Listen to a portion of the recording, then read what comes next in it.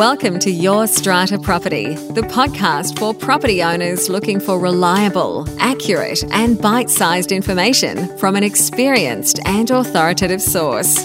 To access previous episodes and useful strata tips, go to www.yourstrataproperty.com.au.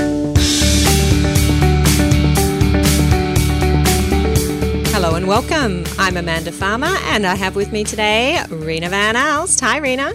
Hi, Amanda. How are you? I'm doing very well. I am looking at you and your polka dots. Very nice. Thank you.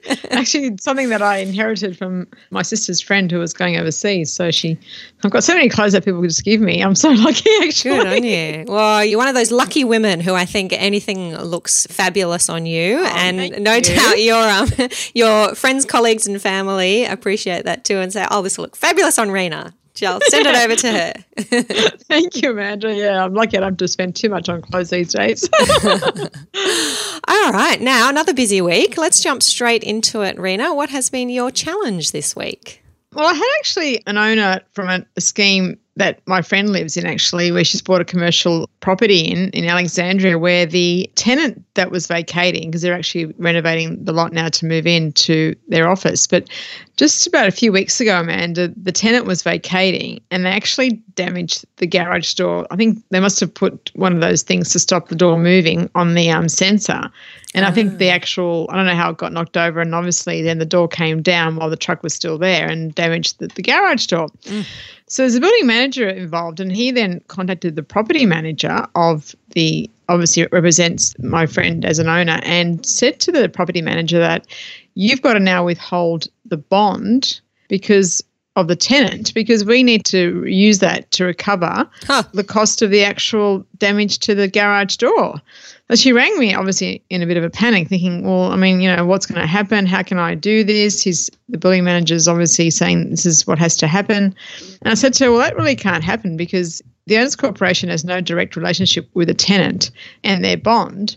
And also, this would be covered under insurance as an accidental damage part of the policy. So there'd be an excess to be paid. I'm not sure what that excess would be. It depends on, obviously, the scheme and what the excess is for that particular event. But she actually thought that the building manager had the right to ask for this, Amanda, and she sort of rang up in a panic. And I'm just wondering if you know of any of your listeners, or if you've had the experience where if there's been damage to common property by a tenant, and whether or not they've tried to ask for the bond to be retained to cover that damage. I haven't had that experience, and that sounds very unusual to me, because you're exactly right, Reena. The Owners Corporation has no right to claim on the bond that a tenant pays to a landlord under their residential lease.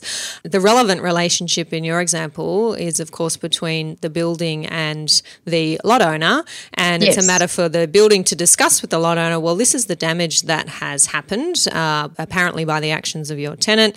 This is what needs to be done to fix it. And if the Owners Corporation wants to pursue the lot owner for the costs of fixing that damage, then that's a matter for the Owners Corporation to pursue through the lot owner. How the lot owner then pays for that, if, for example, there's $500 worth of damage, the lot owner might quite sensibly say, well, because the tenant caused it, I am, as the landlord, going to withhold $500 from the bond. The lot owner can do that, and that would be my suggestion to that lot owner. But otherwise, no, the Owners Corporation can't force or require the lot owner to withhold the bond or direct the lot owner to do that. And as you say, Reena, the lot owner would quite sensibly say to the building, well, have you worked out whether this is covered by insurance? Because if it is, then it would be sensible to make that claim. And if there's an excess, then I would cover that, assuming that that's less than the actual fix. That's right. And also, I mean, in some buildings, Amanda, what the insurer will then do is then pursue the insurer of the other vehicle or the other person anyway to try and recover that. So, sometimes people are concerned that the premiums will go up if they keep lodging claims. But unfortunately, that's what insurance is for. And if you need to lodge a claim, if, as you said, if the cost exceeds the excess and the damage, then you've got to do it. So, yeah. Yep. So not a very nice situation for that owner to be in, and a little bit scary that there might be building managers, I hope not strata managers, out there who are telling owners these things. Yeah, but good to clear that one up. Okay, now the quick challenge that I'd like to raise this week, you may have heard it discussed on the podcast previously. I think Sean O'Day might have raised it when we had our chat back in episode 107. Even if owners have not received a levy notice, if the levies have been struck at a properly convened general meeting, then the levies are due and payable in accordance with the quarterly schedule that's been decided in that meeting. Now, this is a common misunderstanding on the part of owners. I see quite regularly, and I'm sure you do, Reena, as a strata manager, owners who say, well, I never got notice, I never got an invoice, I never got anything in the mail, I never received notice that my levies were due, so I didn't pay them. The Act here in New South Wales now specifically states that even if the notice has not been received, the levies are due and payable. So whilst that may not sound fair or reasonable to some lot owners, I think the expectation is that you should be attending your general meetings. You should be understanding that quarterly levies need to be paid. They need to be paid on time so that the building can pay its bills and properly budget for upcoming capital works. And that means your levies have to be paid on time. It's funny, Amanda, you mentioned that because a lot of people do think that unless they get a bill that, there's an excuse for them not to have paid their levies. And I actually had this instance happen to me last week just by coincidence. So this building has a June financial year end. So the first levy was due in July, then it was October, then January, and obviously now April. And the last time that this owner had paid was back in August for the July levy. But ever since, they've not paid any of the levies. We've sent out the third reminder notice. And that's when they rang up and said, why have you charged me? I didn't get my levy notice. And this owner's been there for quite some time. Obviously, I looked at the date of purchase, so it wasn't as if it was someone new that didn't know that you have to sort of pay levies, because some owners, obviously coming from houses, may not be familiar with the actual concept. And the first question I think that comes to mind for me is, well, who do you think, okay, 1 quarter might have gone past, maybe 2 is stretching it, but who do you think is paying for the building? And if you haven't got your levies, don't you think, well, I should ring up and say, hang on, do you have the right address? Sometimes by email, it might go into people's junk boxes. So when we spoke to her, we obviously went back to the committee about it to get their instructions, and they said no, the fees, because she was trying to get the fees waived, and the committee said no. She obviously had a lot of time. But when you say about people attending meetings, Amanda, even if they don't attend, they still get the minutes of that meeting. Yep. And they should read it. And so in this case, I also sent her a copy of the minutes and said, here are the minutes of your AGM that was sent last year. So it's in that. And after a quarter or two, if you don't get your levy notice for some reason, it is your responsibility as an owner to contact your agent and say, I haven't received my levy notice. Do you have the correct address? Where was it sent? Because, whether it's email or mail, things get lost. We don't have a perfect world. And stuff happens at times. there's no one to blame. But I think people don't understand that the minute the AGM has struck the levies and the levies are struck, and some buildings actually that I am aware of actually send out monthly invoices. So it depends if people want to, what the scheme does, but it doesn't have to be quarterly. It could be monthly. So there's no determination in the Act to say it has to be quarterly. So that's something that obviously has been adopted as practice. But yeah, interesting, Amanda, that you say that. I think it happens quite a lot. I think strata managers will definitely have a lot of this happening to them when it comes to people complaining that they never received their levy notice. Yeah, and if you are a manager and you want the relevant legislation to cite perhaps to a recalcitrant owner who is denying their obligation to pay the levies by saying they didn't get their notice, then it's in Section 83 of the Strata Schemes Management Act in New South Wales, and it's subsection 4. And just to be clear, and this is set out in subsection 4, we're talking about the regular periodic contributions. So the legislation says that those regular periodic contributions are taken to have been duly levied, even though notice levying the contributions was not given to the owner. So that doesn't include special levies. If there is a special levy, then that notice needs to be sent, or an invoice needs to be sent to ensure that that payment is made promptly. So that's Section 83, subsection 4 for your regular periodic contributions. That makes sense, Amanda, because obviously an owner may not be aware there was a special levy. They may not have got the agenda, they may not have read the minutes, but you're right about the periodic ones. People should know, if you lived in strata, that you need to pay contributions. Okay, your win for this week, Reena. Well, my win actually, again, relates to a meeting that I was attending as a proxy bearer on behalf of an owner that I'm representing in a scheme. And this relates to Schedule 1, Clause 16 of the Act, where it says the chairperson may rule certain motions out of order. The chairperson at a meeting may rule a motion out of order if the chairperson considers that the motion, if carried, would conflict with the Act or the bylaws of the strata scheme or would otherwise be unlawful or unenforceable, or B, any requirements of this Act to include the form of motion the notice of the meeting has not been complied with. So in this particular case, this relevant section was used by the chairperson at the instigation of our advice and the lawyers that we had engaged to assist us. And basically there was about 6 different motions that were submitted on this EGM agenda to alter common property by special resolution. These included, installing a lift, outside the building. It's an older building, so installing a lift it's going to be a simple sort of exercise. There was no information about the cost, no location of the proposed, apart from just saying where it was generally. No quotes had been tabled or annexed to the agenda. There was another one where they were going to install a covering over an exit. And again, we don't know what the plans are, what it would look like. Did it comply with fire regulations, because that stairwell is actually an exit, and, would that be affected? So on our advice, we said to the chairperson, just rule the motions out of order. And one of the questions that arose, Amanda, was, did someone have to get up as an owner and say, well, I don't agree with these motions for these reasons? And the advice that we got was no, that the chairperson doesn't have to give any reasons. They can just rule a motion out of order and just say, I'm ruling them out of order. It's obviously best to give reasons if you can, and I believe is good practice and one should. But so therefore, there's about 4 or 5 motions that the chairperson said, I'm not going to put them to the meeting. There's been insufficient information given, and I don't believe that owners can properly consider them, and therefore I'm declaring them all out of order, which was a great outcome, because the fact is that if they'd been passed, it would have been detrimental, because the Owners Corporation didn't even have a budget for a new lift. So I don't know how it was going to undertake that event. Even at the next budget, when they were going to form that later on in the year, and when they hold their next AGM, you may have agreed to a lift back in May, but then when your AGM is going to be held, in September, you may not have realised it was going to be, $1 million. Yes. So I don't know how that would have worked. But again, it's best to rule motions out of order if they conflict with the Act, or if you think that they're inadequate in some way. And I think in this case, there was hardly any information that would allow owners to make a well-informed decision. And I think someone said to me, uninformed consent is no consent. So I think that's a thing I like to now use in the future. Uninformed consent is no consent.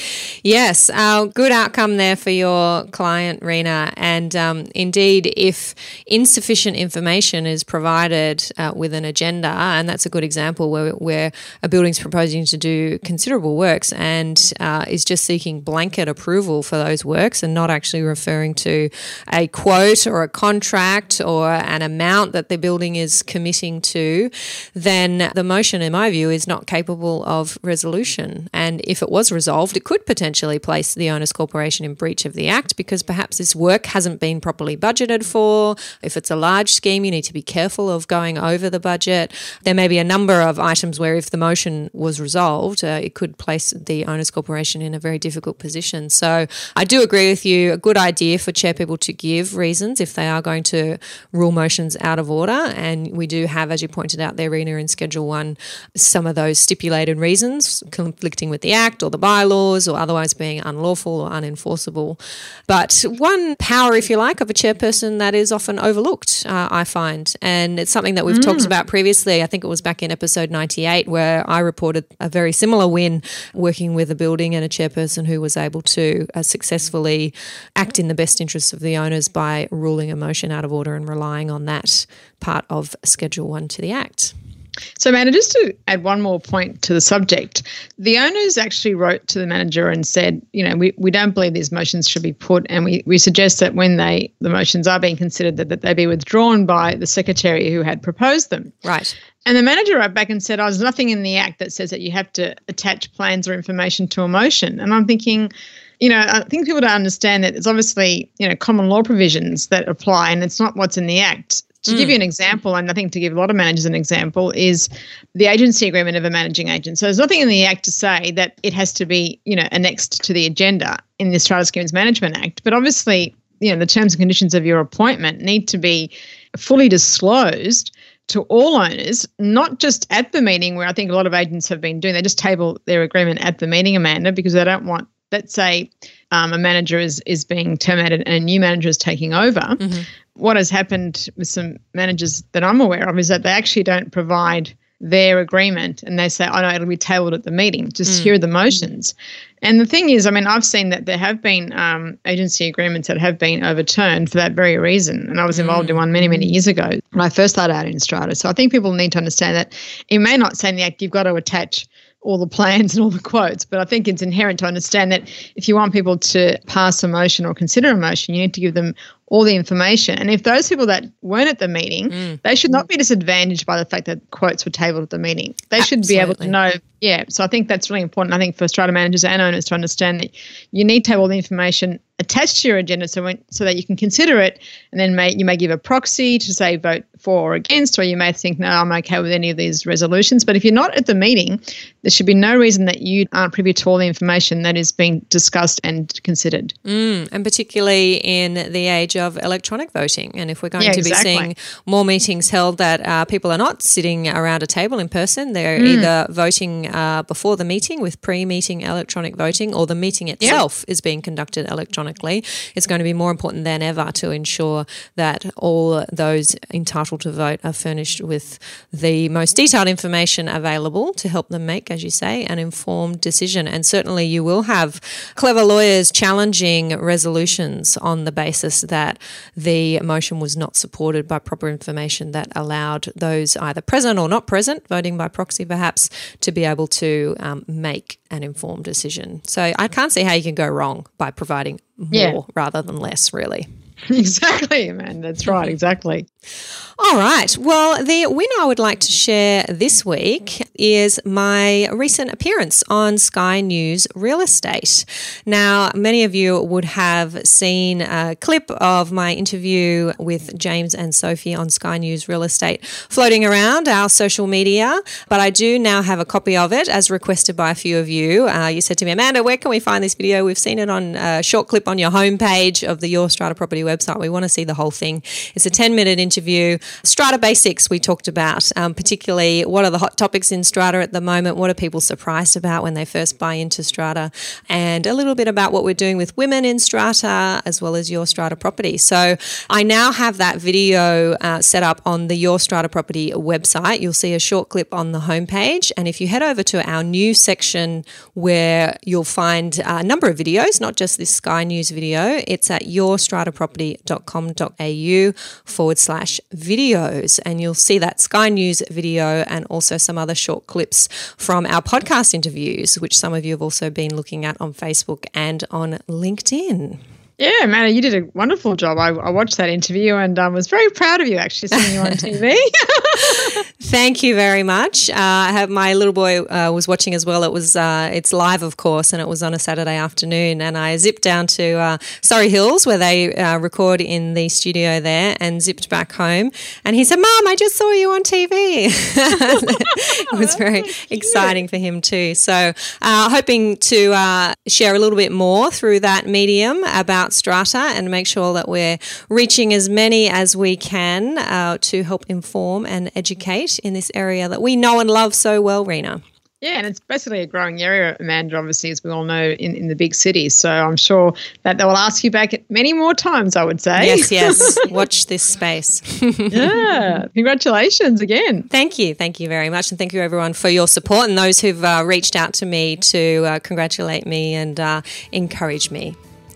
I think that's it for me this week, Reena. How about you? Yep. That's it for me too, Amanda. That's a wrap. That's a wrap, babe. Okay, bye. See you next time.